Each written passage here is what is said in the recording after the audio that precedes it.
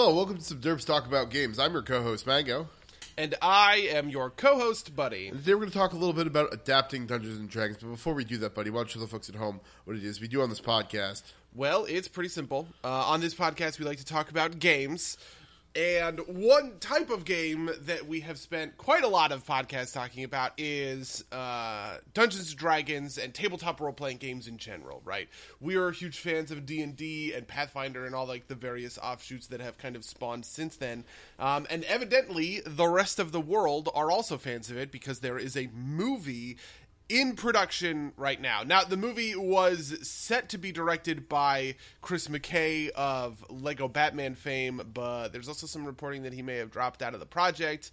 But, you know, it got us thinking a little bit about if we were consultants on the D&D movie, if we were thinking about making our own, movie version of that core tabletop experience, if we were thinking about adapting that tabletop experience into some other medium, what were the things that would be necessary in order to make that adaptation a success?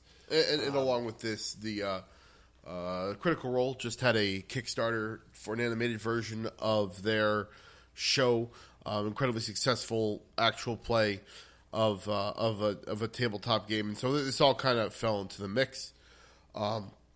Just if, for those listening at home, if some of this sounds a little bit weird, we had about 15 minutes of discussion last week. If you noticed, there was an episode missing last week because I was sick. I was hacking through most of it, so we decided to rest.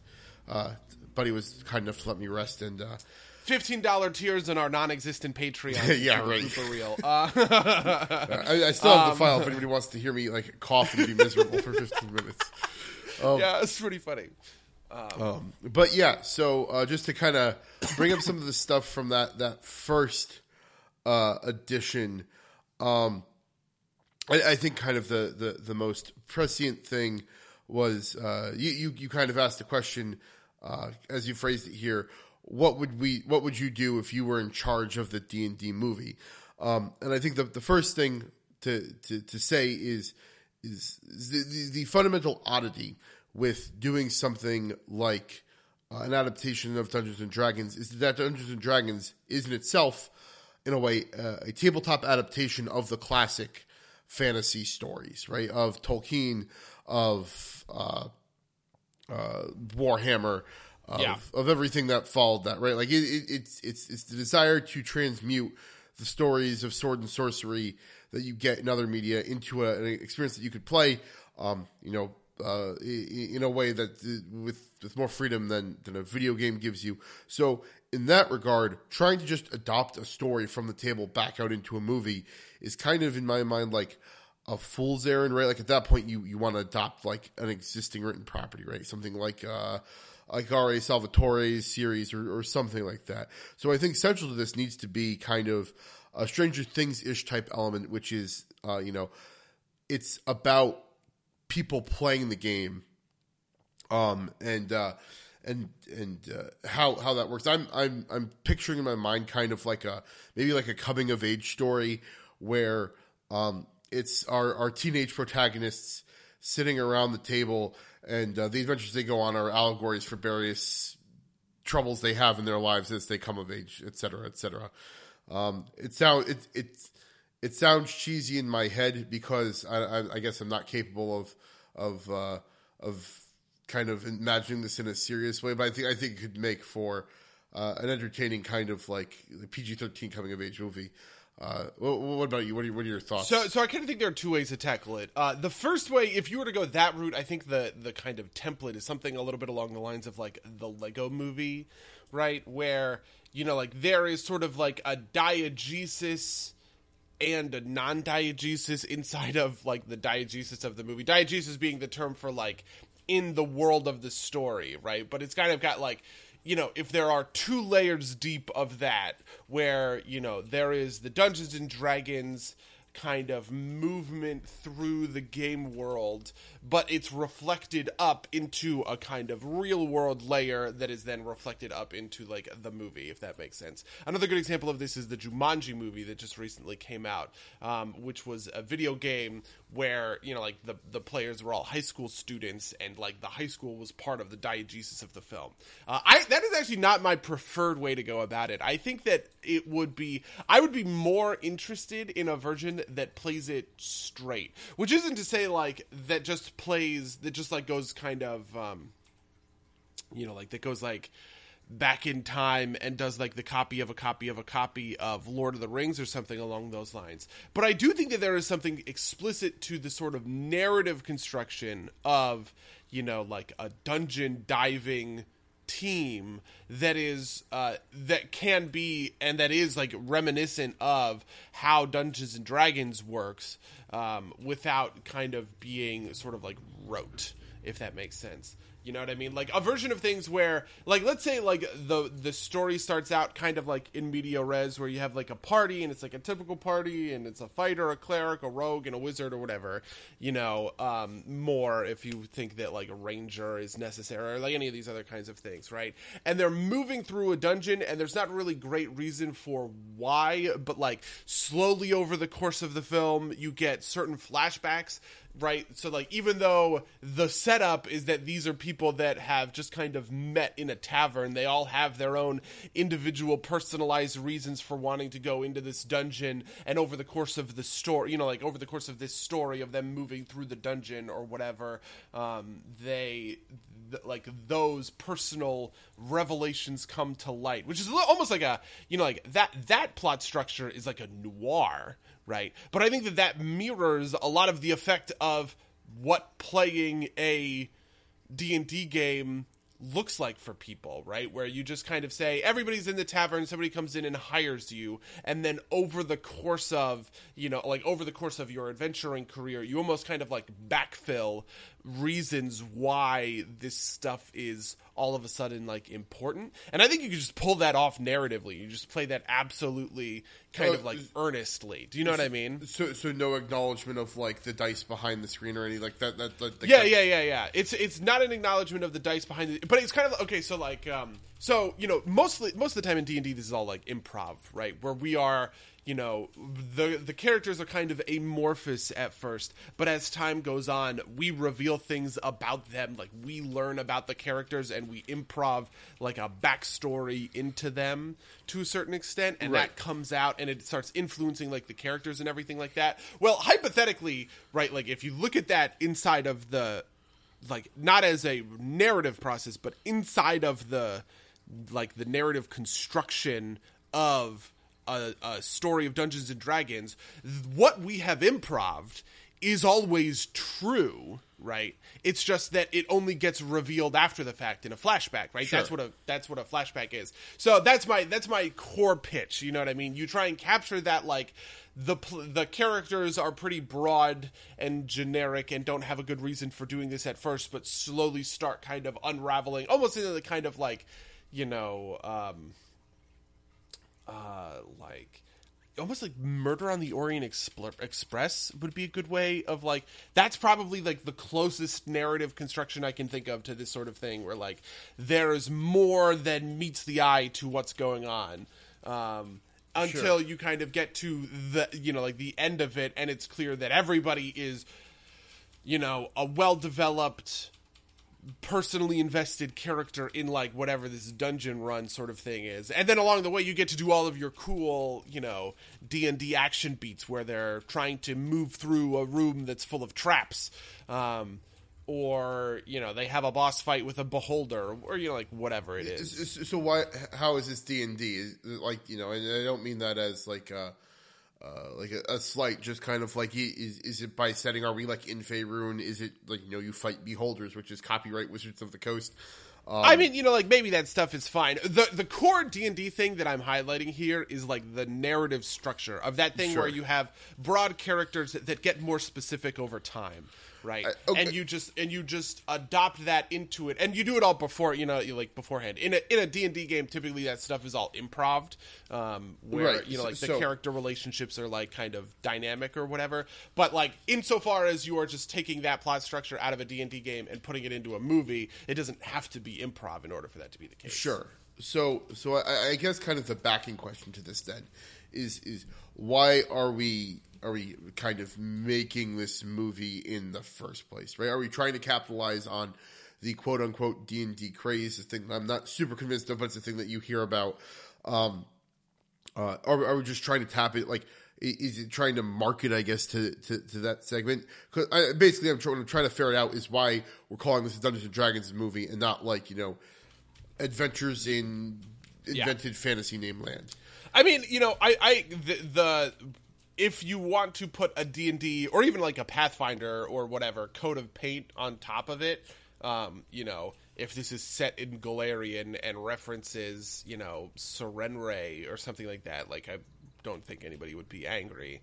But the core thing that I'm trying to capture is that like that ongoing narrative feeling of what it feels like to play a campaign, right? Like, sure. What does the narrative structure of a campaign look like? And then we're gonna translate that over. Insofar as that's the case, I think that there's a big market for that kind of thing.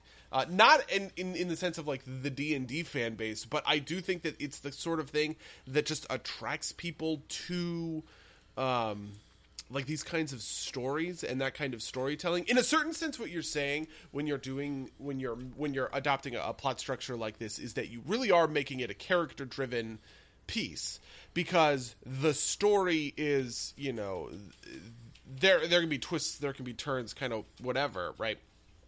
But the story is mostly defined and kind of fundamentally defined by discovering the characters and learning more about these characters.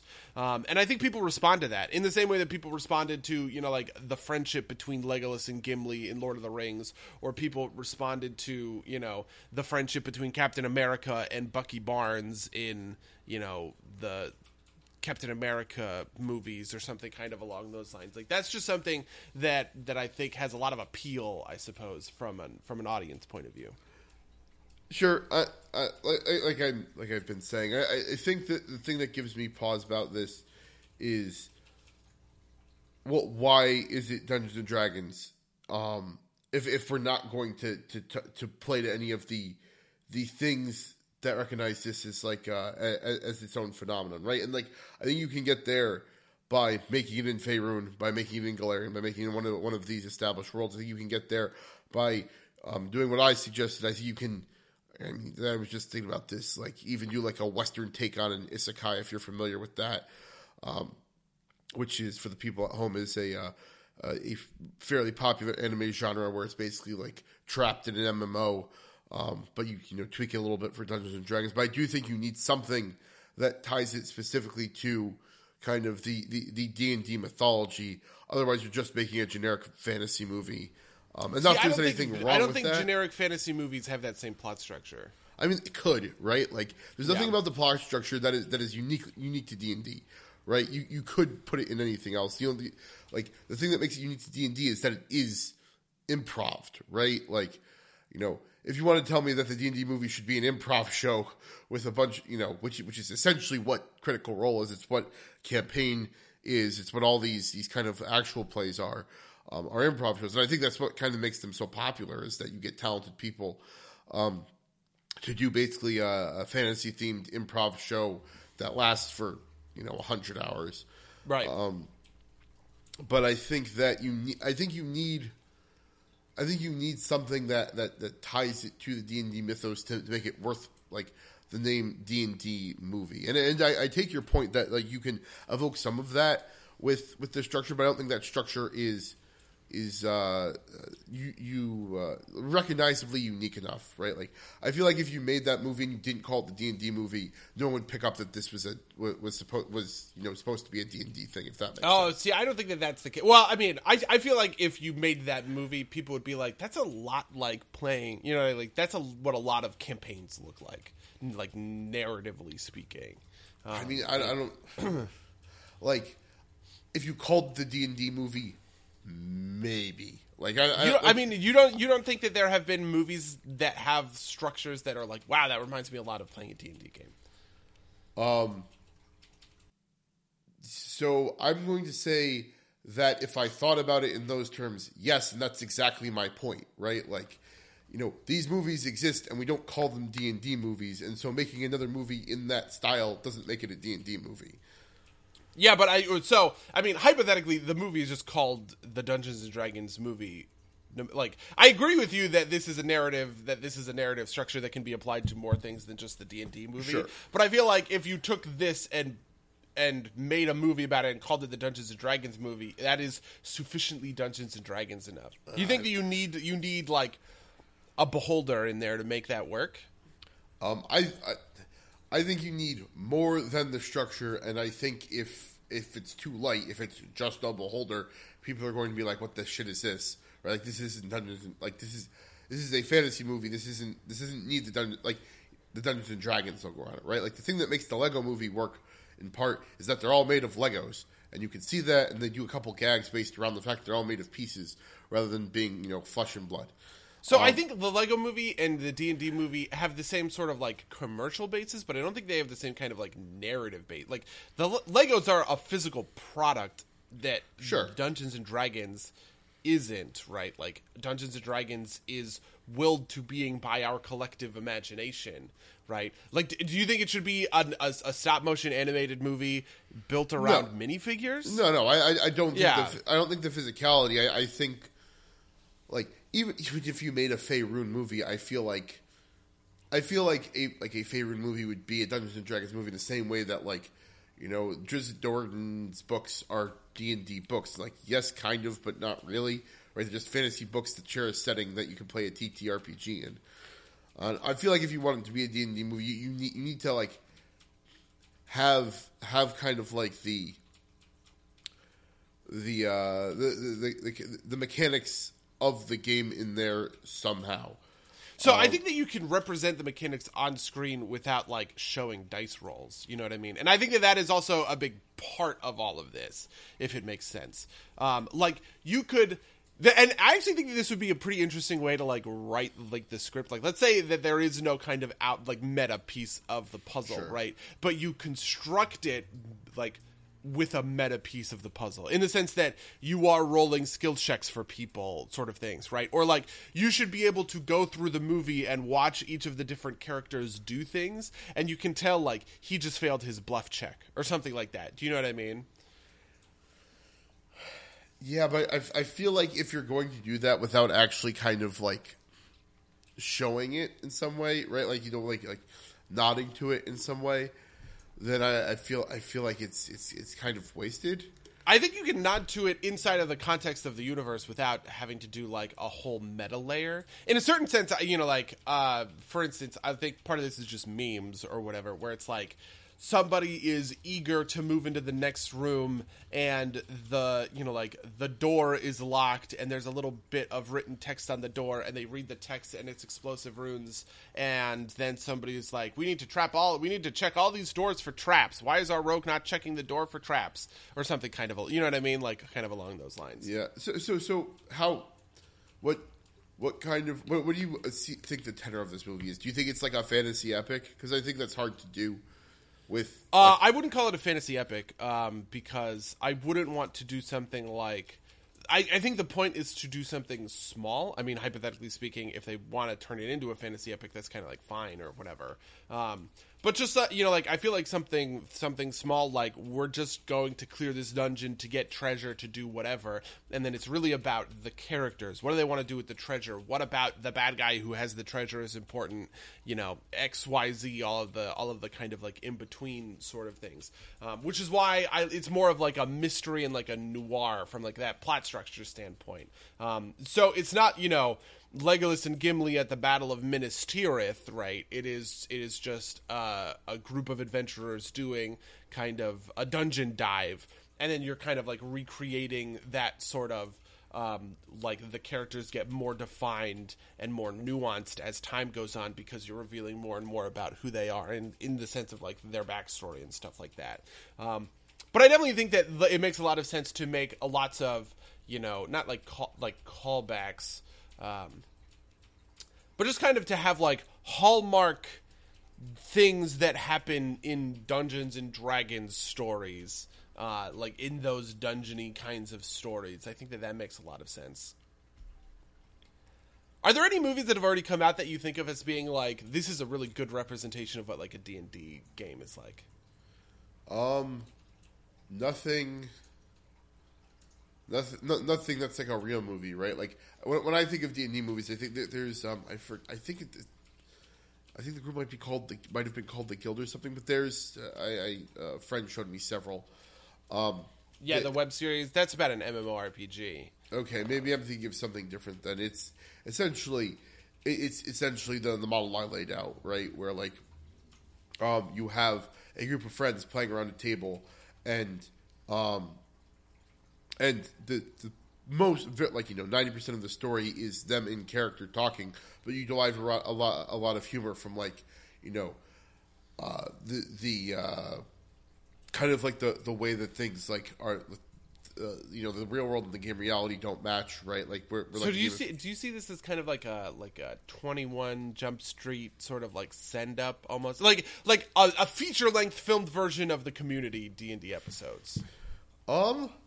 Yeah, I think that could work. I think that's okay. I think like it's either that or the isekai version where like you've got one character who's like, this is Dungeons and Dragons, everybody else being like, what doth Dungeons and Dragons be?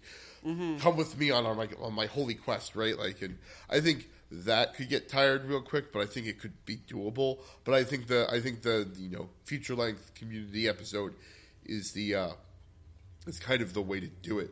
I actually think it'd be really funny if that was the Community movie. Wow. 6 seasons. I mean, they already did two Community D&D episodes, but I mean, Harmon Quest is a sure, it's a whole thing.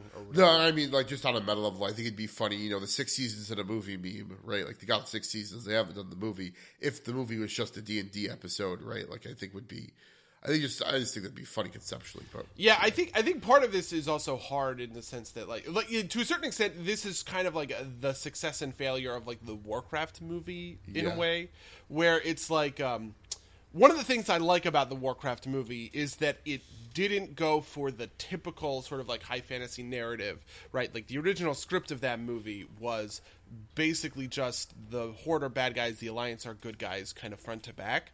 And then the director, Duncan Jones, who played a lot of World of Warcraft and understood the Warcraft story, got involved and made it more of the kind of like two sympathetic sides at war thing, right? Like that was the big contribution that like he made, and that was ultimately like the plot structure of like the Warcraft movie. And any of the failings of the Warcraft movie like aside, I feel like that is the only way that you could play it straight. Like if you wanted to do it straight, you really have to adopt not just the trappings, right? You can't just remake, you know what I mean, like the Lord of the Rings or whatever, but put it in Faerun and call that the Dungeons and Dragons movie. I think it's really important that you also adopt over that like narrative structure construction, the scaffolding and all of the pieces that keep like a D&D narrative interesting. Because otherwise, I think you just kind of get rote, boring, generic fantasy. You know what I mean? Because in a lot of ways, I think that's what tabletop games are, and the thing that makes them like interesting over time is that ability to kind of like improv and create, sort of personal interactions between the characters and stuff like that. The thing that makes them interesting is the participatory element, right? Which is something you're going to lose in movies. This is why at the top of it, I said that I don't think that just doing a fantasy story in the style is the right thing to do because tabletop RPGs are basically attempting to adapt fantasy stories to an interactive medium. See, but so the thing is that I think that interaction fundamentally changes the narrative structure of those things, and so you don't wipe that part away; you transfer that part because that's the important part, right? I think. Do you see what I'm saying? I see what you're saying, but I don't think that makes for I think essentially what you're doing is the spiritual equivalent of taking Lord of the Rings, translating it to Chinese, and translating it back to English. for the purposes for what purpose I don't know. I think you're just better. Here's my construction, right? You have Lord of the Rings, right? And then you have a group of people who say, I want to play Lord of the Rings, and they have a tabletop game or whatever. Sure. The process of adapting Lord of the Rings to the tabletop game, right, fundamentally changes the narrative structure because of that participatory interactive element, right? The narrative structure of the game becomes that more character focused, and it's about revealing more about these characters and their motivations and their interactions over the course of the movie.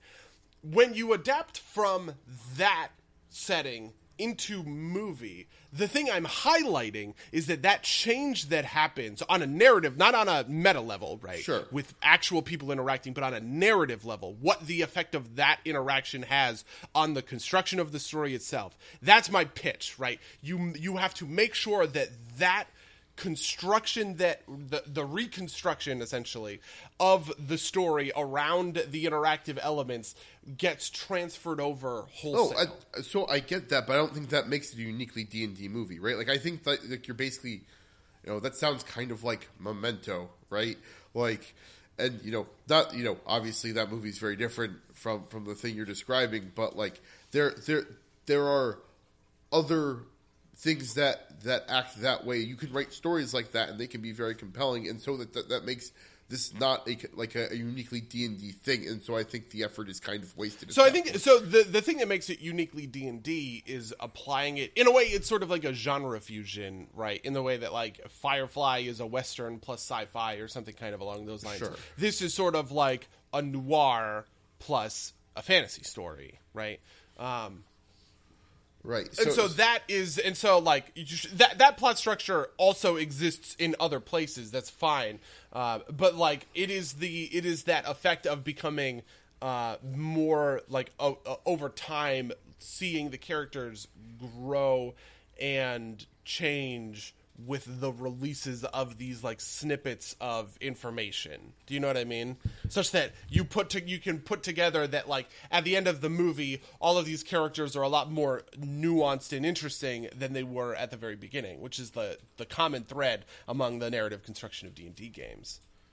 Sure. I just think if you do that doesn't make it recognizably D&D. Like I think that's a very compelling fantasy story concept, but I don't think that's the thing that makes it into a thing that I would say this is the D&D movie and this is recognizably D&D. Is that because like do you think people don't have a sense of like narrative structure they would be able to put it together? No, I just don't think it's unique. Like I don't think that narrative structure is something that's unique to D&D. I mean, there's not a lot that's unique to D&D. Even beholders aren't unique to D&D. Dragons and dungeons are not unique to Dungeons and Dragons. This is exactly my point. This is exactly my point. D&D is an interactification of existing stories. To make it uniquely D&D, you have to lean on the fact that it's a game and like pull those elements into the overarching story. I feel like that's saying the only way you can make a Warcraft movie is to have a meta layer with a guild or something that are like raiding Warcraft Blackrock has Mountain. its own unique lore, right? And you could do that too, right? You could tell the story of Drizzt Do'Urden. You could tell the story of the Red Wizards of Thay. You could, I don't know, tell a story of Vecna, and you could call that a D&D movie, and I think that would be fine. I just think it'd be a little bit weird because D&D is broader based than Faerun or any one of those stories, right? World of Warcraft has a singular central thread running through it with a bunch of side stories on it. So you can tell that story, and it makes for a decent narrative. D&D doesn't have a centralized story. But it does have a centralized story structure. That's the point I'm making. No, that structure, and I agree with you that structure is not unique, but I do think that is a recognizably D&D thing. You want to make a movie where somebody comes out of it and be like, wow, that reminds me a lot of playing a game, right? This is somebody who took my D&D game and outside of the beer and pretzels and outside of the scheduling conversations on Facebook, we just translated that onto the screen. And I don't think that looks like The Hobbit. Funnily enough, I actually like The Hobbit because I do think The Hobbit feels like a tabletop game or whatever. But I don't think that looks like generic fantasy. Do you know what I mean? So I think the thing that we're going to disagree on here is that sounds like a D&D campaign, but that doesn't sound like the Dungeons and Dragons movie, right? Like, by your kind of construction, is going to be like a canonical campaign, right? And that feels weird to attach to Dungeons and Dragons as a name, right? Like, if you wanted to call this the Tales of Drizzt, right, and tell Drizzt's story, I think that kind of your mode for doing that, if instead of following R.A. Salvatore's books, you kind of build it the way you're saying and say, this is how we get the feel of D&D, and we're tying it to an established story. That way we kind of get like some familiar beats and people. I think that works. I think that works as a D&D movie. I'll give you that, but I wouldn't call that the Dungeons and Dragons movie. I'd call that, Wizards of the Coast presents a Dungeons and Dragons tale, The Crystal Shard, which is the first book that R.A. Salvatore ever wrote for Drizzt, I believe. If I'm making a thing that I'm calling the Dungeons and Dragons movie or Dungeons and Dragons, I'm going to make a thing that is that is essentially more tied to the tabletop experience, and because the common experiences to everybody who plays the tabletop game aren't specific campaigns, right? Like, it's kind of like this collection of mechanics and that feeling that you're saying.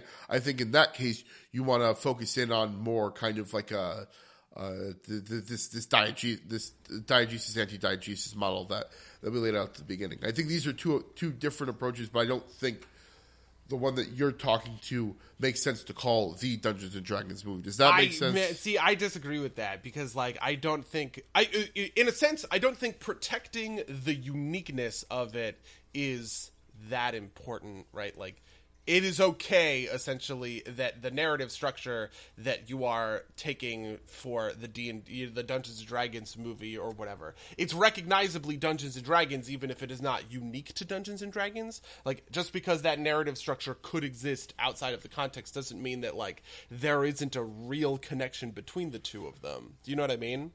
I mean, in a certain sense, it's almost kind of I don't think that's sufficient to make it a to make it feel like Dungeons and Dragons. Right? So yeah, but a thing that I would call Dungeons and Dragons, right? I feel like that's kind of saying that the only way that you can make like a comic book movie is to like reference a little kid reading a comic book. Do you know what I mean? You can take the narrative structure of a comic book movie with like interladen continuity and all of that stuff and put that on screen, right? And it's not even direct adaptations in the sense of like, this is the difference, right? Like, if you took Captain America: The First Avenger and called it the Marvel Comics book movie, that would be weird, right? Like, that's not what you would call that movie. You'd call it Captain America, right? Like, this is the fundamental difference I'm kind of driving at. If you were making something called the Marvel comic books movie, it'd probably be like a Stan Lee biopic or something, right? Like, it wouldn't be. You wouldn't call that. You wouldn't take a storyline from one of the comics and call it the Marvel Comics books movie. I mean, insofar as Marvel Comics as a thing, I actually do think that is possible. Do you know what I mean? I feel like if you're describing Dungeons and Dragons, it just depends on how you're describing Dungeons and Dragons. If you're describing Dungeons and Dragons as the medium, you have to do the meta level, right? But I think that you can evoke the feeling of playing a campaign, right, without going into it on that meta level. Sure, but then you don't call it the Dungeons and Dragons movie, right? Like, but why not? I don't think that Dungeons and Dragons. Yeah, I think Dungeons and Dragons means more than just like the medium level of interactive storytelling. I mean, that is exactly what it is, right? Like, it is the game that you play around the table with your friends. It is also, I mean, it's also a setting, right? Like, we could do. No, it's not. Faerun's a setting. Greyhawk's a setting. Dungeons and Dragons is not a setting. I think having a beholder, having the character classes, having them cast Cure Light Wounds, right? That would get all of that stuff across. Like, even outside of Forgotten Realms or outside of Greyhawk or kind of like whatever else, those things are still uniquely D&D that you could construct a movie that has those pieces of the setting.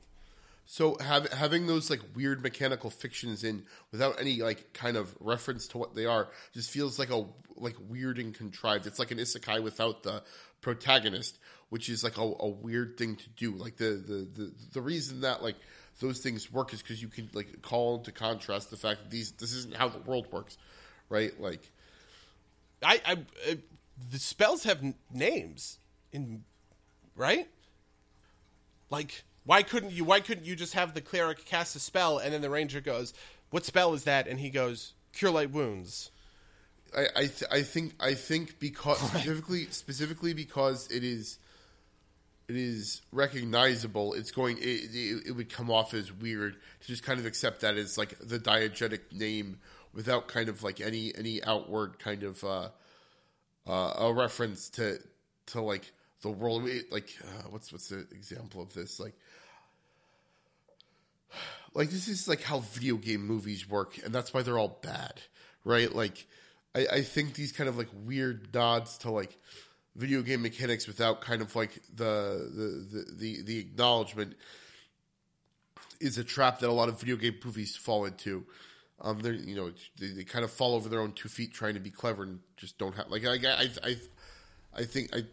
I'm not saying that you have the fighter hit someone and then the ranger goes, "What was that?" and he says, "Well, I took a feat last level called Awesome Blow." You know what I mean? Like, but it just the things in like the basic player's handbook have names, and those names can be diegetic in the case of like spells, right? Sure. Wizards learn spells, and those spells have names. Can you cast fly? I can probably only cast fly 1 or 2 more times today, or something like that. Sure. Like I think that stuff would be completely fine. But I think what you're basically describing is a video game movie, and I think that a lot of these things are the reason why video game movies don't go over very well. Because they sit in an unhappy medium between not really capturing the game and also not being able to stand on their own. Well, so I also think that capturing part of this process is capturing the narrative structure of it. Sure, right? And people who have played through the narrative structure of a D&D game will look at that narrative structure transposed on screen and be like, "Wow, that felt a lot like playing a D&D game." I don't know if I think that's true. Like because, like you said, it's basically a noir. People will be like, "Wow, that was a noir. That was weird. Why did they call that the Dungeons and Dragons movie?" Right? I don't think that's how people. No, you think people would go to that? I definitely don't think that's how people. I don't work. think people would do either thing. Frankly, I think would be like that was a weird thing to call the D&D movie. There was nothing about D&D in there. I don't think that's true. I feel like the top of like our movies or whatever, or like the most popular like reviews or something. You're right. Along in 3 years, there would be a like, post on our movie details being like, "This was just like a D&D campaign," and like 4 people would be like, "I like that movie because it reminded me of D&D campaign." And we'd be like, "Yeah, but it wasn't really a D&D movie." I feel like you don't have a lot of like you don't like give a lot of credit to the way people see movies. Like no. when we watch like Marvel movies and they do this like genre blend thing, we do this kind of thing all the time, right? Like where we talk about like, oh, Doctor Strange had, like this kind of Hogwarts plot structure or something kind of along those sort of lines, right? Like, or like Captain America, the Winter Soldiers is, a 1970s spy movie, or like that. That happens. We use these things as benchmarks to describe other things. Right, but that's like a minor part of the movie. You're not hanging the central conceit of the movie off of it.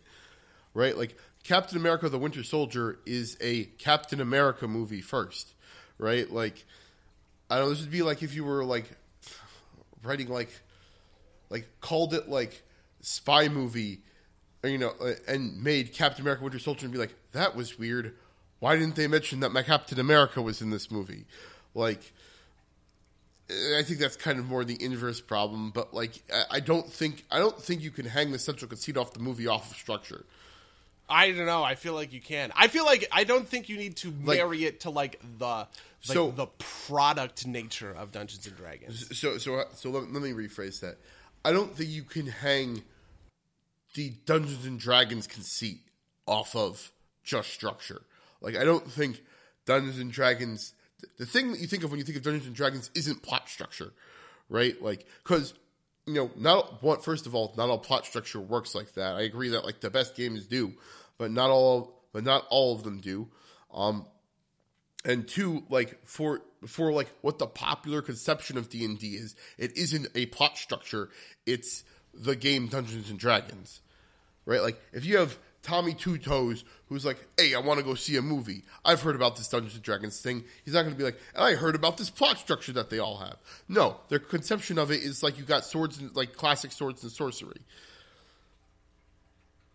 So, right, yeah. I mean, I don't see like the problem that you're laying out. The problem I'm laying out is that calling something a Dungeons and Dragons movie and like trying to hang that entire concept off of plot structure is not a thing that makes sense. But we talk about plot structure in terms of other movies all the time. I feel like the here's the downside to the pitch that you've put forward. I feel like you end up with the Emoji Movie. Do you know what I mean? Where like, it's yes, just like it's hard to do. Absolutely. Yeah. And I feel like you need something more. And by the way, first of all, I've seen the Emoji Movie, and the Emoji Movie does legitimately try and like understand the way that teenagers interface with, their phones and the way that they use their phones to communicate through emoji or whatever, even if it is stupid and just like nakedly commercial or whatever. But I feel like it would be a huge mistake to make a movie out of like, even like the Lego Movie, like it does have that meta layer and everything like that. But the meta layer also works on a storytelling level, right? Because it has things like, oh, he's the special, and it's this big send-up of Chosen One narratives, right? And so, like, narrative structure does matter to the construction of these things. I'm not saying it doesn't. I'm just saying that it can't be the sub and substance of the thing. The reason, if you played the Lego Movie as a serious drama, it wouldn't work. It works because it's a comedy.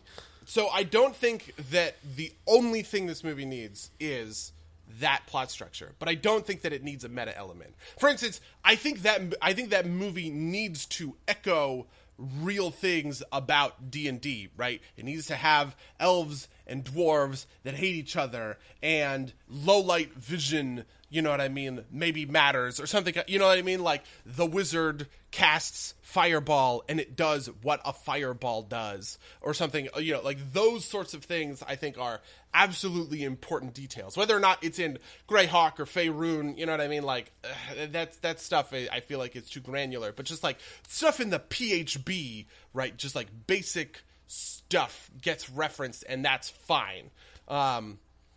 And I think that is also an important piece of the construction. But I feel like if you make that movie, but you make it straight without echoing the narrative construction of the way a Dungeons and Dragons campaign like plays on a narrative level, all you are doing is making the bad photocopy. Do you see what I'm saying? Because I absolutely agree. I just don't think your solution makes it good. I think your solution just makes it not as bad as it could be.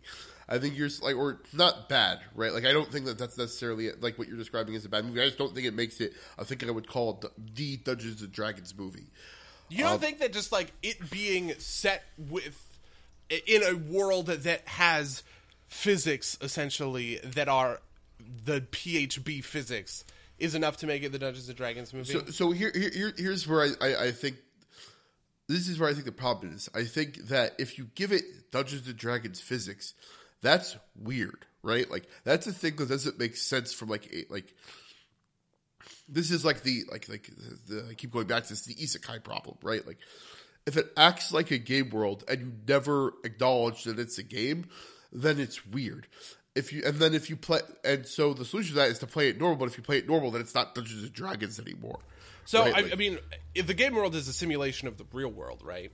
Right, but it's not a perfect simulation. That's the thing, right? Like, but like there are still things that you could transfer over. I feel like like the ranger having an animal companion or whatever, and the animal companion being able to do animal companion things, like all of that stuff. So I think I think this isn't me saying that the movie should be each character moving along the grid, right? But it is saying things like, a ranger has an animal companion and uses a bow, and a wizard can't cast more than 2 fireballs per day or whatever. So the thing that's happening is that, in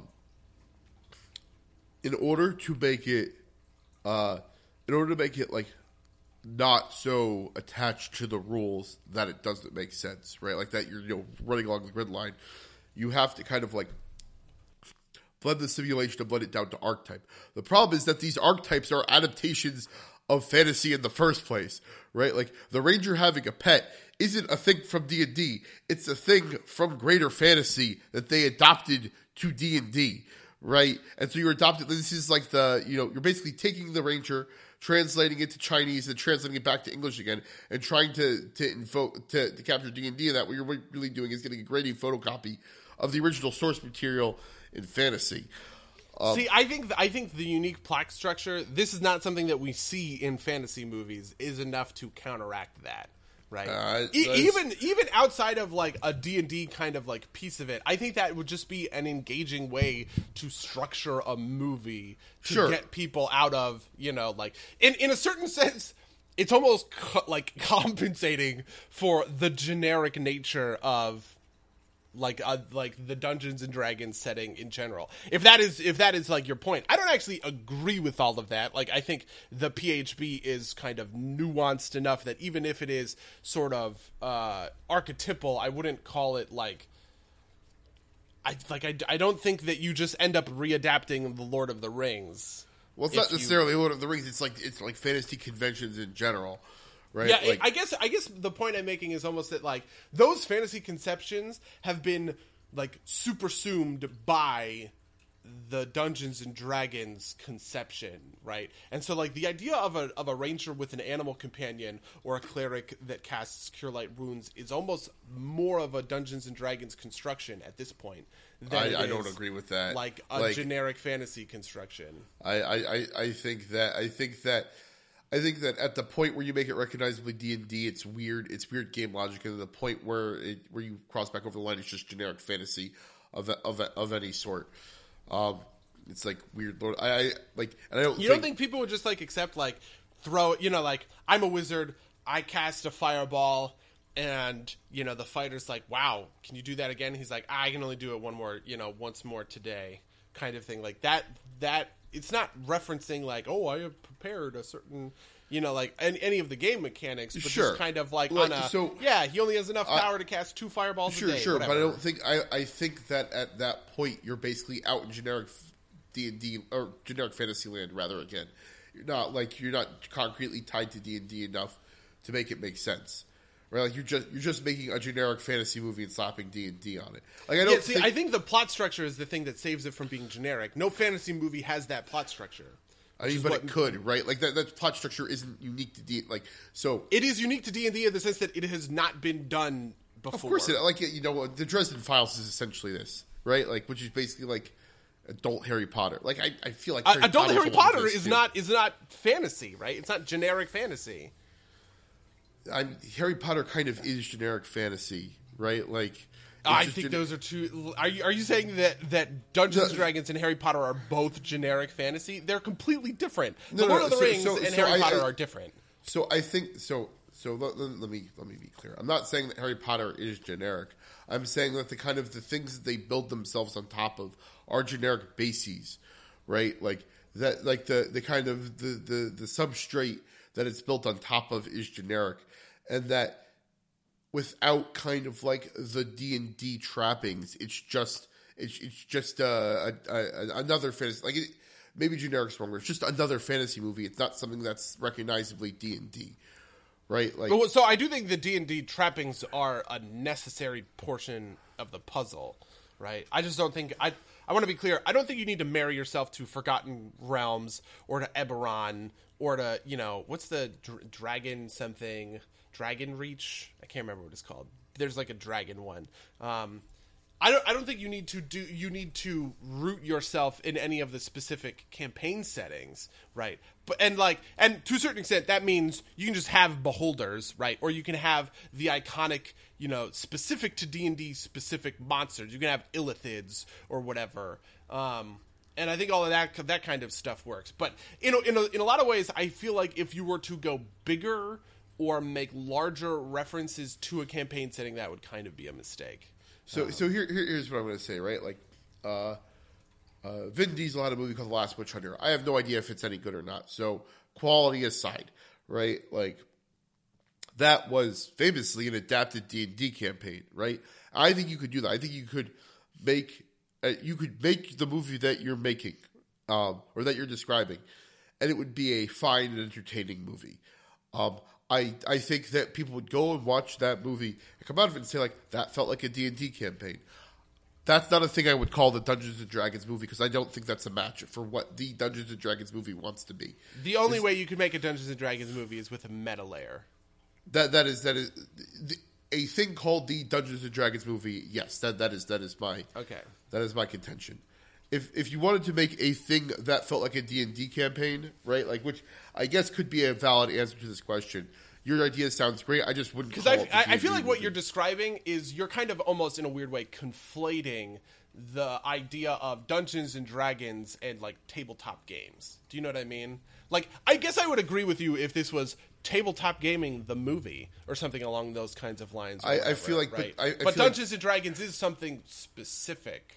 You know what I mean? Right, but it's specifically a tabletop game, right? Like, I don't. Does that mean every tabletop game has to have that? You can't have like, okay, there's a Dungeons and Dragons movie, a Pathfinder movie, a Vampire the Masquerade movie. They're all coming out. They all have to have a meta layer. So, buddy, in response to your question about like if this is necessary for Pathfinder or Vampires the Masquerade, I think that vampires and things like Shadowrun. And other things in that genre that have like a centrally defined setting and lore, you can get away with that because they have those set rules and lore to them, right? Like Dunkelhain or whatever the name of the dragon is in Shadowrun is always in Shadowrun. Every game of Shadowrun kind of happens in that setting. You could theoretically play it elsewhere, but there's a canonical setting. Similarly, I think if you wanted to make the Faerun movie or the the buddies setting for D&D movie, I think you could do that and do your thing and have it not feel weird. But if you're calling it the Dungeons & Dragons movie, because Dungeons & Dragons is a generic, it's kind of a generic toolbox for fantasy RPGs, it feels weird to kind of nail it to any particular setting.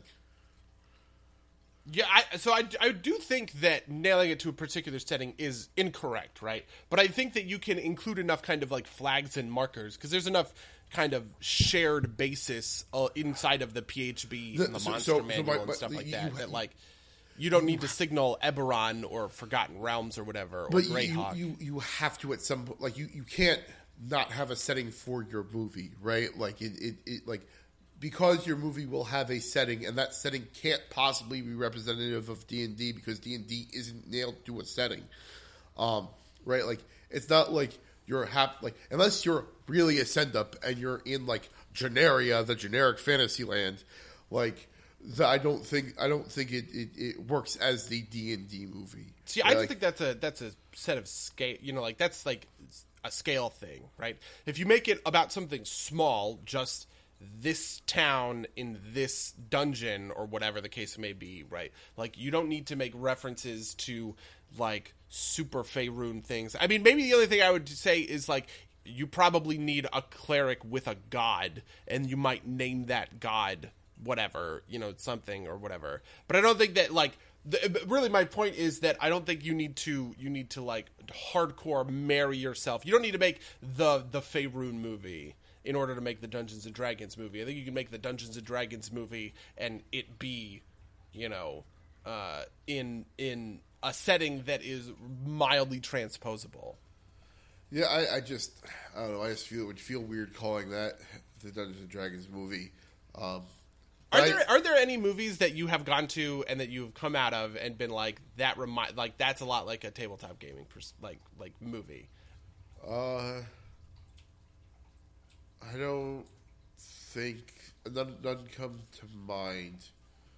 Because I agree that plot structure isn't unique, but I think that this application would be unique enough that people would, that people would kind of like understand where it comes from, and how it works in a way. This is why I like the Hobbit movies, even though they are bad. They feel like a tabletop game, you know what I mean? And I have a fun time watching them because in a certain sense, I can almost kind of see past the movie and get that feeling of playing a tabletop game, not like in a true sense, but in like a simulacra or like a facsimile kind of way, where it just like vaguely resembles the way that a D&D campaign is constructed, right? And that's how I can get into that movie, even though, like it has all of these problems and is not a good movie or whatever. Do you know what I mean? Yeah, I see what you're saying, and I think that there are other movies that are probably like that I kind of have a tough time thinking of. I probably have a tough time thinking of them. Well, actually, that's not entirely true. But I mean, I think this is kind of part of what I like about Rogue One, actually, is that it reminds me a lot of your other favorite, The Seven Samurai, and all of its adaptations kind of have that feeling. Yeah, like they kind of have that like core, like that's part of what makes like the tabletop gaming stuff fun, I guess. I don't know. I definitely do think it is like I think that's an approach you could take with kind of like a meta layer and everything like that. But I think that you could make a D&D movie that is just straight, that doesn't like, in a way, I don't know how you would introduce a meta layer without it being a comedy. I feel like it has to be a comedy. It either has to be a comedy or D&D has to be like a device for like I said, like coming of age or something like that, right? Like metaphors and whatnot. Yeah. Right? Like when the kid, like kind of like the never-ending story, right? Like, where like, slaying the dragon is really like the kid standing up to the bully or something like this that. is another thing. I fucking hate those movies. A new one just came out called Wonder Park. There have been like 1 million previews for it, and funnily, it doesn't even have a director, because the director got just, like, fired. Assemble itself. Yeah, the director got fired. I think like halfway through the production for like sexual abuse stuff. Oh god! And they just never hired a new director, so like it just doesn't have a director. But I always hate those fucking like The Book of Henry is one of these movies. A Monster Calls, though apparently A Monster Calls is good. But like these kind of like magical realism metaphor movies about or whatever. Because I feel like my problem with that is that like I want it to be about the game world if it's going to be the Dungeons and Dragons movie. And if you are making a Dungeons and Dragons movie that's about like some kid standing up to his fucking bully, like that does not feel Dungeons and Dragons to me. Do you know what I mean? No, I absolutely agree. I like the comedy angle, right? Like I think there's a lot of comedy to mine there. I also like I said, I like the isekai idea is also a comedy angle generally. Yeah. Yeah, I guess they play sword art straight, but everybody hates sword art. Yeah, that's true. Honestly, literally, my only exposure to sword art is Mother's Basement's videos. Me too. So, I might be a little bit slanted. But, yeah. Yeah, The good news, Mango, is that they are finally adapting Dora the Explorer, and Boots the Monkey is being played by Danny fucking Trejo. So, I saw that. And it's a CGI movie, right? I don't know. I know the trailer came out, but I never saw the trailer. Isn't it kind of an insult to whoever plays Boots that he just got, like, replaced? Like, he's probably been Boots for, like, 13 years on PBS or whatever, right? Yeah, that's true. I mean, in Teen Titans Go to the Movies, they did not replace any of the voice actors. Come on, Dora. Yeah. Yeah, Dora. Step up your fucking game. I just am so I'm just so flabbergasted that there is a Dora the Explorer movie.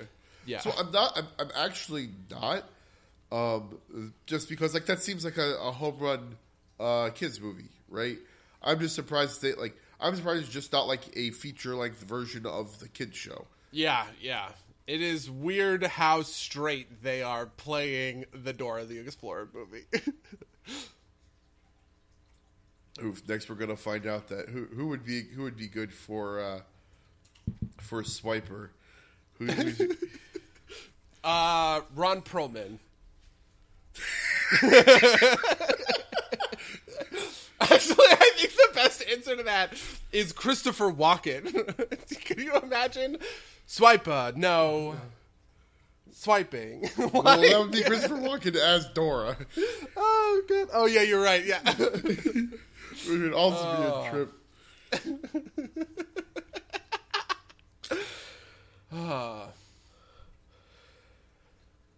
Anyway. So that's the transition, I guess, to our weeks.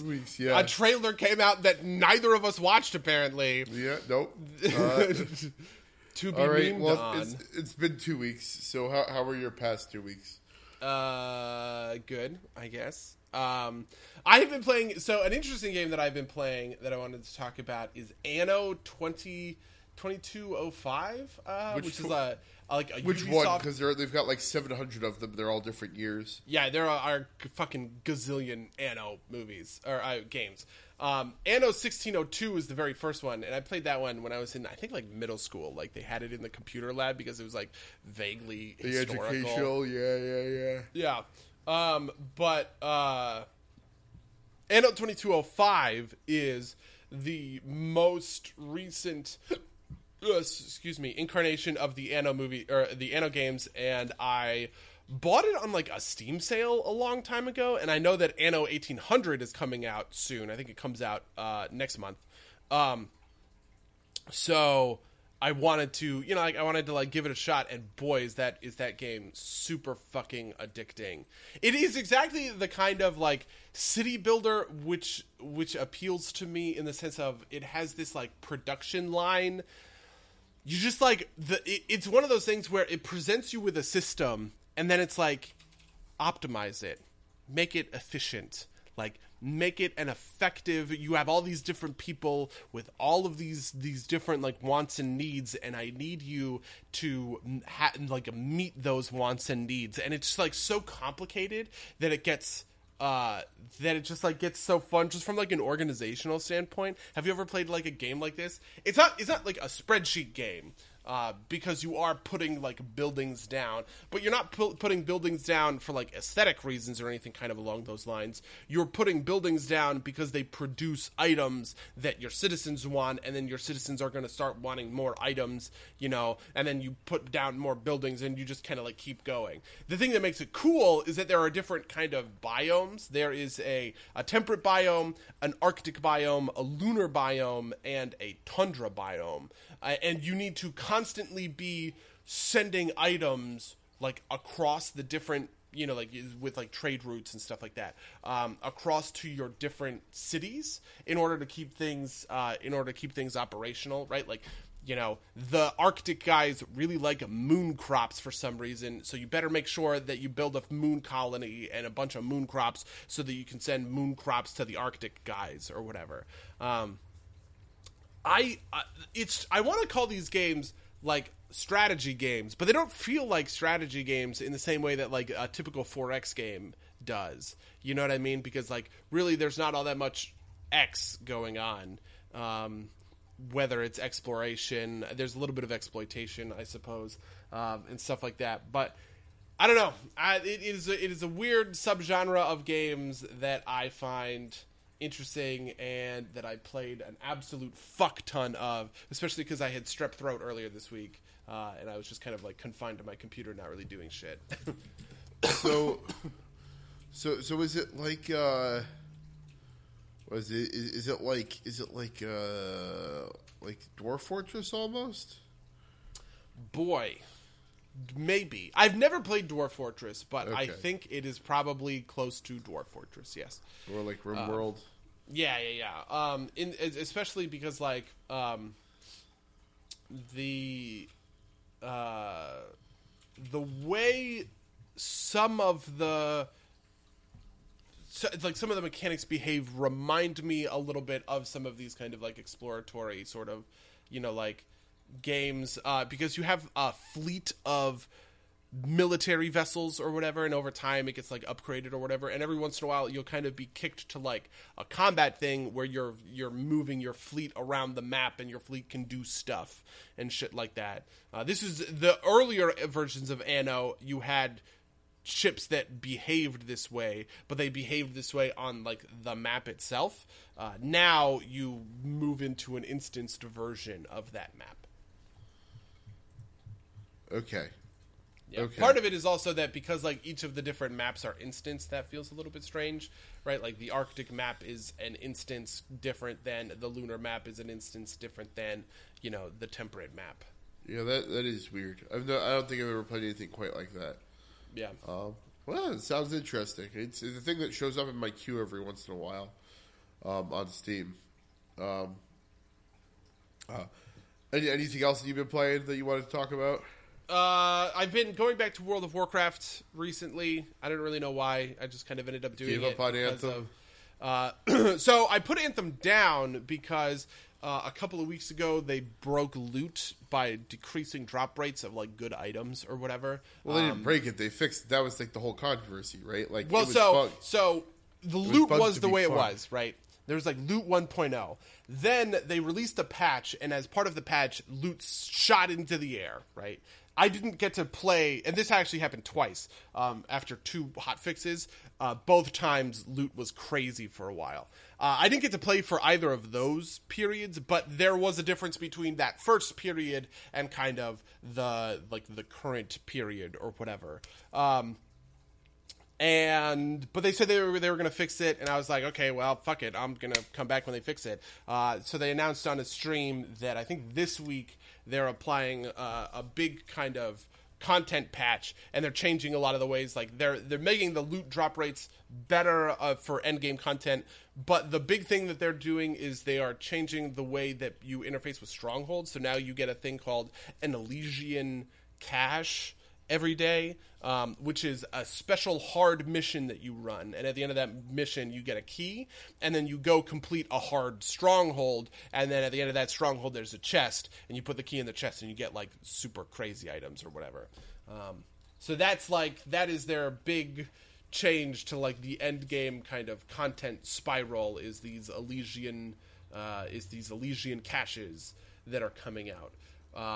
So that's probably when I'm going to get back into Anthem. But yeah, so 8.1.5 just came out.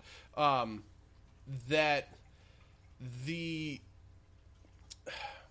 8.1.5 came out, which is the new stuff with the Kultirans and the Zandalari actually joining as allied races, and so you can do that stuff. But they also included war, like new chapters in the war campaign, because it means I'm trying not to spoil it, but I want to talk about it. You want to put a spoiler?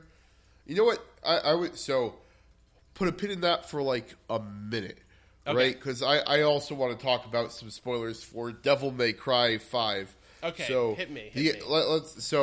We'll say that like I'll go over the things I have done otherwise without the spoilers. Then we'll go into spoiler zone for both WoW and DMC5. I've been playing Sekiro. Sekiro's fun. It's a fun soft game. It's frustrating in this way that all Souls games are. Looking forward to playing more of that. I beat DMC5 on normal. I know I'm a scrub, but that game is so much fun. It's just like Bleed style. And it's so goofy. I love it. I love it, love it, love it. But that and like Destiny, the Destiny grind has been my jam for the past 2 weeks. So that's what I've been playing. But from this point forward, we'll do your spoilers first for the WoW stuff, and then I'll talk about some of the DMC stuff that I thought was cool. But you can go for it. Okay, yeah. So the WoW stuff is in the early iteration of the war campaign, right? One of the cool things that you do is you find the body of Derek Proudmoore, who's Jaina's brother. you find the body of Derek Proudmoore and you bring it, and it's like, oh, well, obviously Derek Proudmoore's going to get fucking, like, raised as a Forsaken. And so that is precisely what happens. Derek Proudmoore gets raised as a Forsaken, and Sylvanas is like, well, I'm going to mind control him to be a sleeper assassin and send him to the Proudmoores, and they're going to be like, oh, look, our brother is fucking back, and then he's going to, like, stab him. This, obviously, is, like, super, like, gross and underhanded, so Bane Bloodhoof, the Tauren chieftain, gets Derek and before Sylvanas is able to, like, mind wash him or whatever, and sends him to Jaina. And there's, like, a small interaction with Jaina and Bane on, like, Theramore Island, which is, like, super drams. And then after that, Sylvanas is like, Bane, you're a fucking traitor, and I'm sending you to jail. And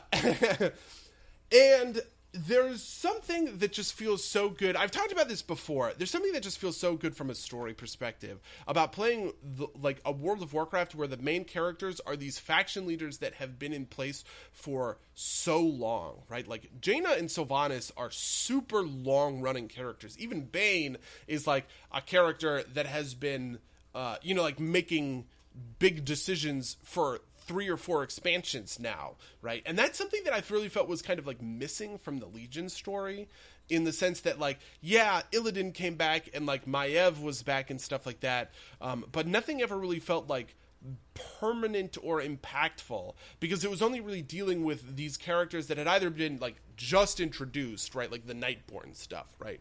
We never had any interactions with the Nightborn before today, so it's not like, the Nightborn or the struggles of the High Mountain Tauren or anything along those lines have like big lasting consequences, because they aren't like set up in those kinds of terms, and it's something that I really like missed from sort of like the Legion storyline. Even like the Turalyon and Illyria stuff on Argus, which was like good, and I think that and the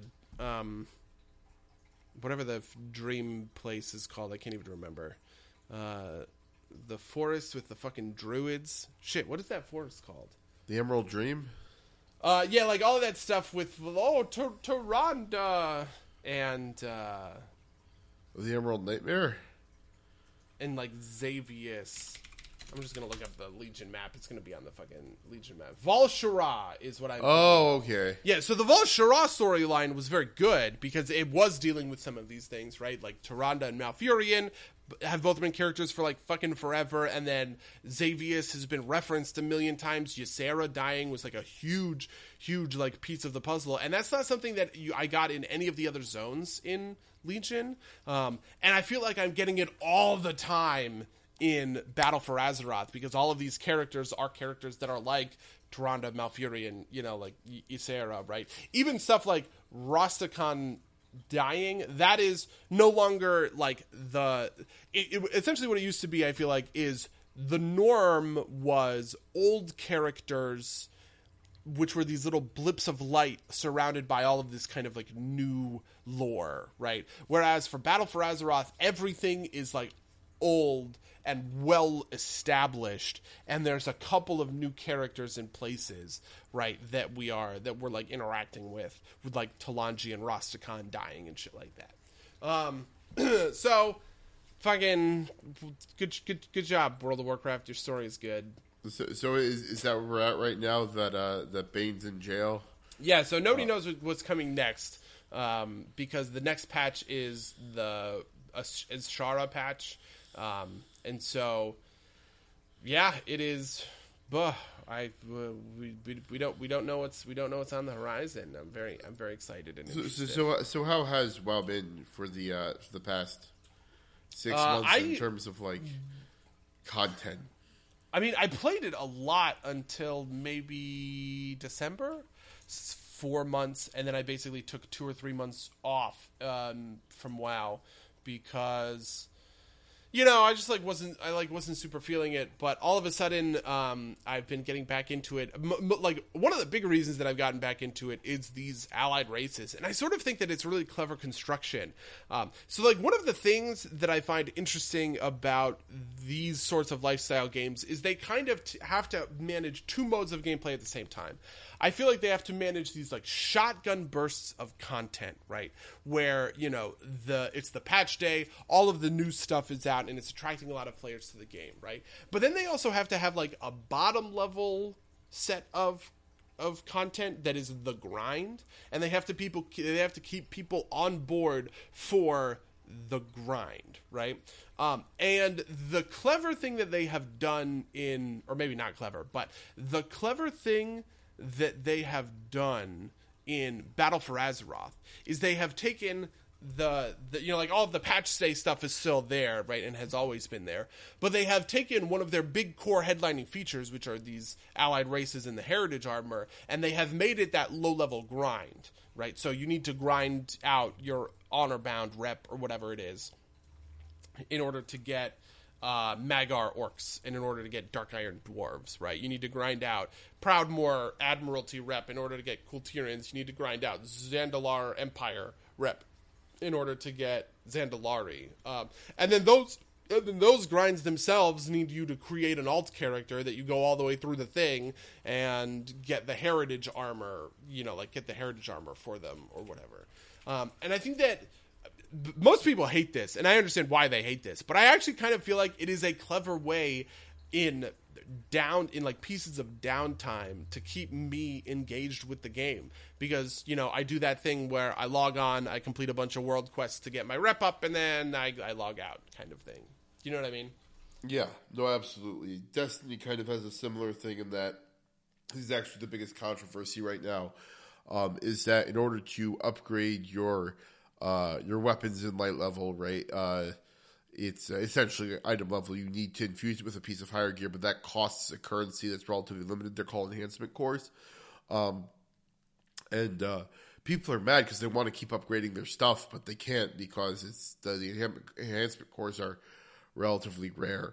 And I'm kind of on the side that I think that's it's good because it forces me to play with different guns as I'm leveling up. Maybe after 4 seasons of it, I'll be tired of it. It's taken me a couple weeks. I'll probably be at max light level in total by the end of next week. I'm starting to hit like top level gear right now, but kind of having to switch off of things is something that I find fun, right? Like, you get to try guns that I normally wouldn't try, et cetera, et cetera. But people are so furious that they just can't use the gun that they want to in all the PvE activities. And I kind of get like wanting to do that, but it's just interesting to see kind of like the grind is to get more enhancement cores. And frankly, the solution is to just like not upgrade your weapons until you're at max. But I understand why people just want to use their favorite gun all the time. So it's an interesting balancing act.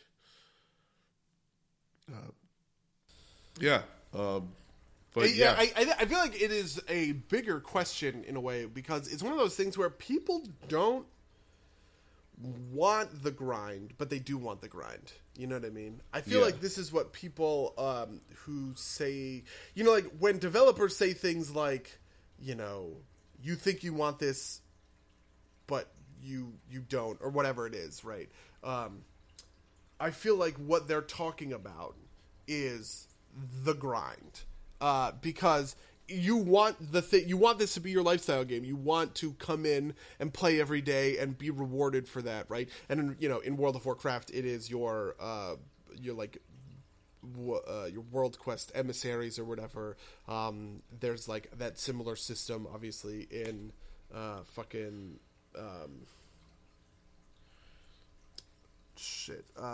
there's that, I can't remember what they're called in Destiny, but they have a similar system in Destiny. They have a similar system in Diablo or whatever, right? And it's about getting people to kind of like swallow the grind that they really want without making them feel like that they are grinding. Because I think it's important for developers can't keep promising content. It's kind of impossible to do that, right? Like at a certain point, it's just like the demands of the player base are just too ravenous for any company. That's the real problem. Is people don't want to grind, and they don't want what they want is infinite content, but that's impossible, right? Yeah, exactly. So the grind can kind of take up part of that. It just can't be too grindy, or else. I think part of it, the more I play these things, is that there's a regularity problem. A big thing that they announced at this week at Bungie last week is that they're getting the way to get these right now is you either get them randomly off of disassembling weapons that you have, or you get them when you disassemble something. You also might get a thing called a scrapper bounty, which is basically another bounty. It's just a thing to do. And if you do it, you get an enhancement core. But they're random drops, right? So they're not reliable. As a result, I think that, and so what they announced is that they're changing it. So they're going to get rid of the scrapper bounties and make them kind of like daily and weekly bounties on a vendor that doesn't do anything or is underutilized right now. And people's response are no, you just don't get it. Just take enhancement cores off of the enhancement, and that'll solve the problem.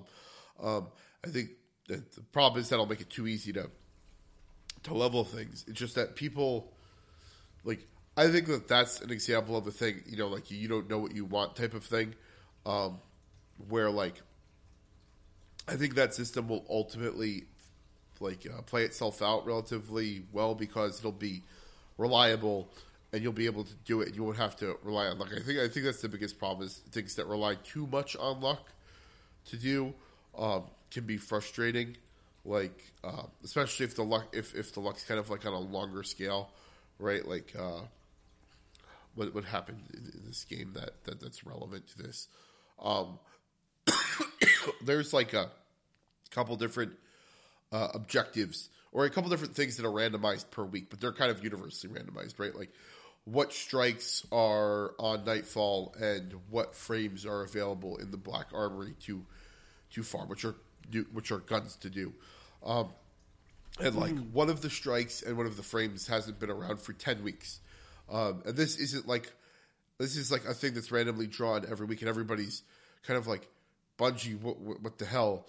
And the reason is because it's completely random, and I think the way you solve this is you make it what's it called? You make it a rotation, right? Yeah, that seems very dumb.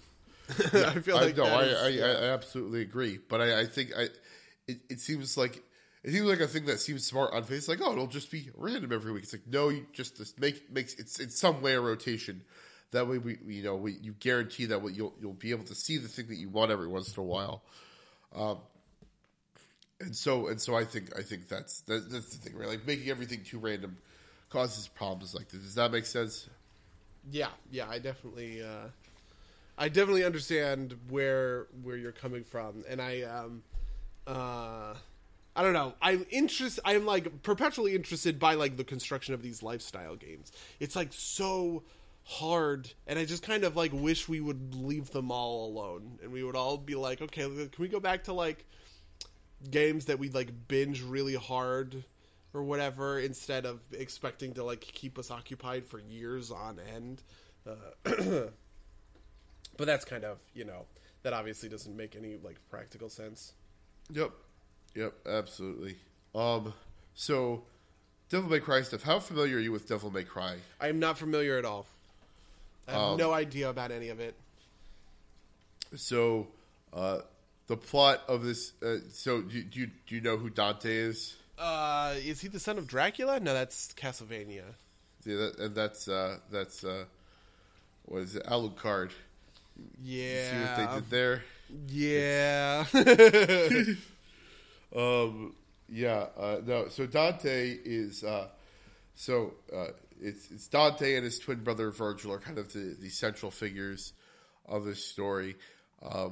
If for those of you who are history buffs at home, Dante is Dante as in Dante's Inferno. Virgil is Dante's companion in the Inferno. So it's a reference there.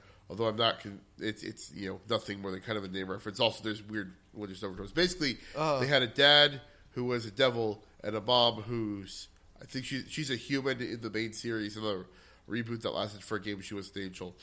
Not really important. But what did they say? They say he woke up to justice and he defended humans, and so he's basically a half demon hunter, kind of like Blade but for demons. And so the past 4 games have been like, so the continual struggle is between Dante and his twin brother Virgil, and they fight a bunch.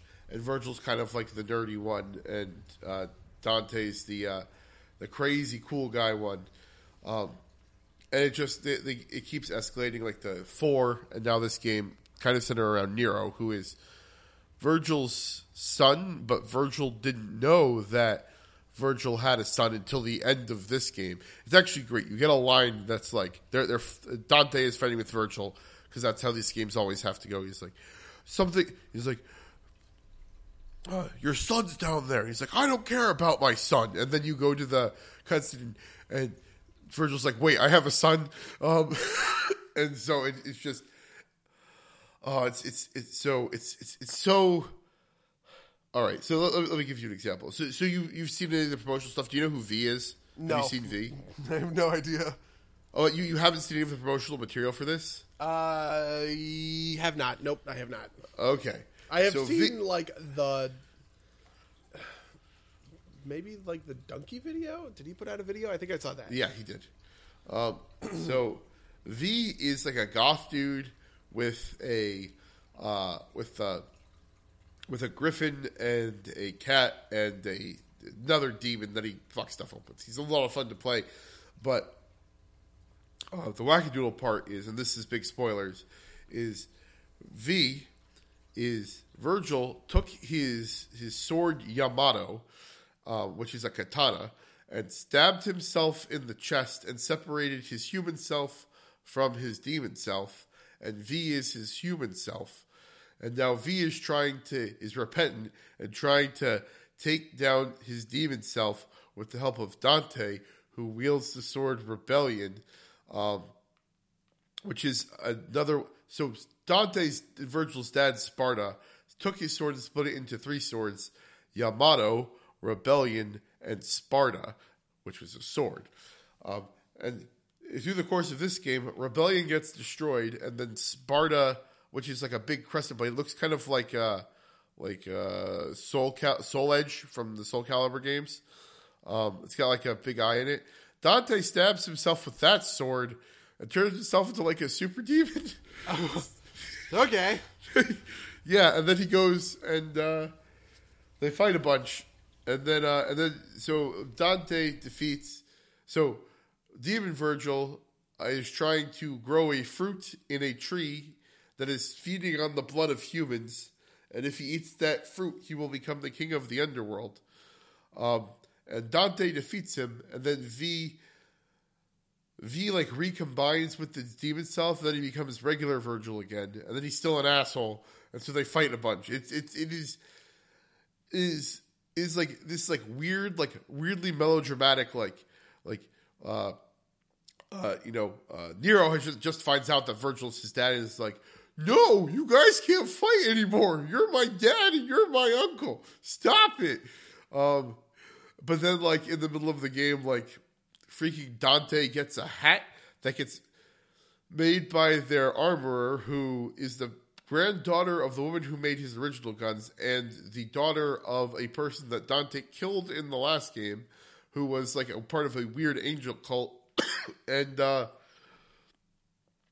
so she gives him a hat, and then he does a Michael Jackson dance, like right in the middle of this like super serious scene, like complete with like high pitched woos and grabbing his crotch and dancing.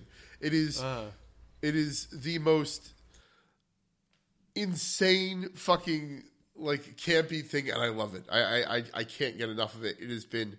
I like I said, I beat it on normal. I'm gonna go back to it once I finish Sekiro. Jesus.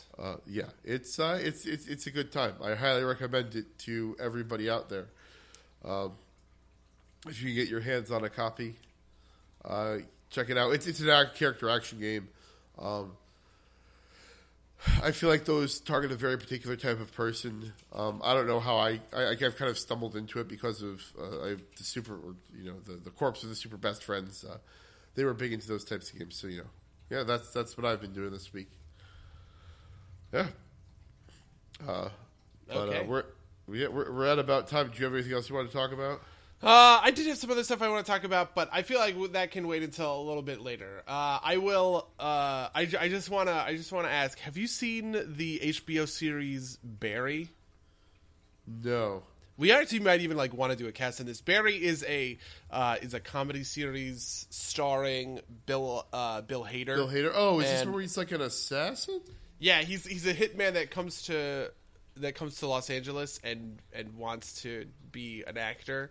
I literally I started watching it, and then I was like, oh my god, this is so funny. And so I waited for Rachel to get up, and then we sat down and we watched the entire thing end to end.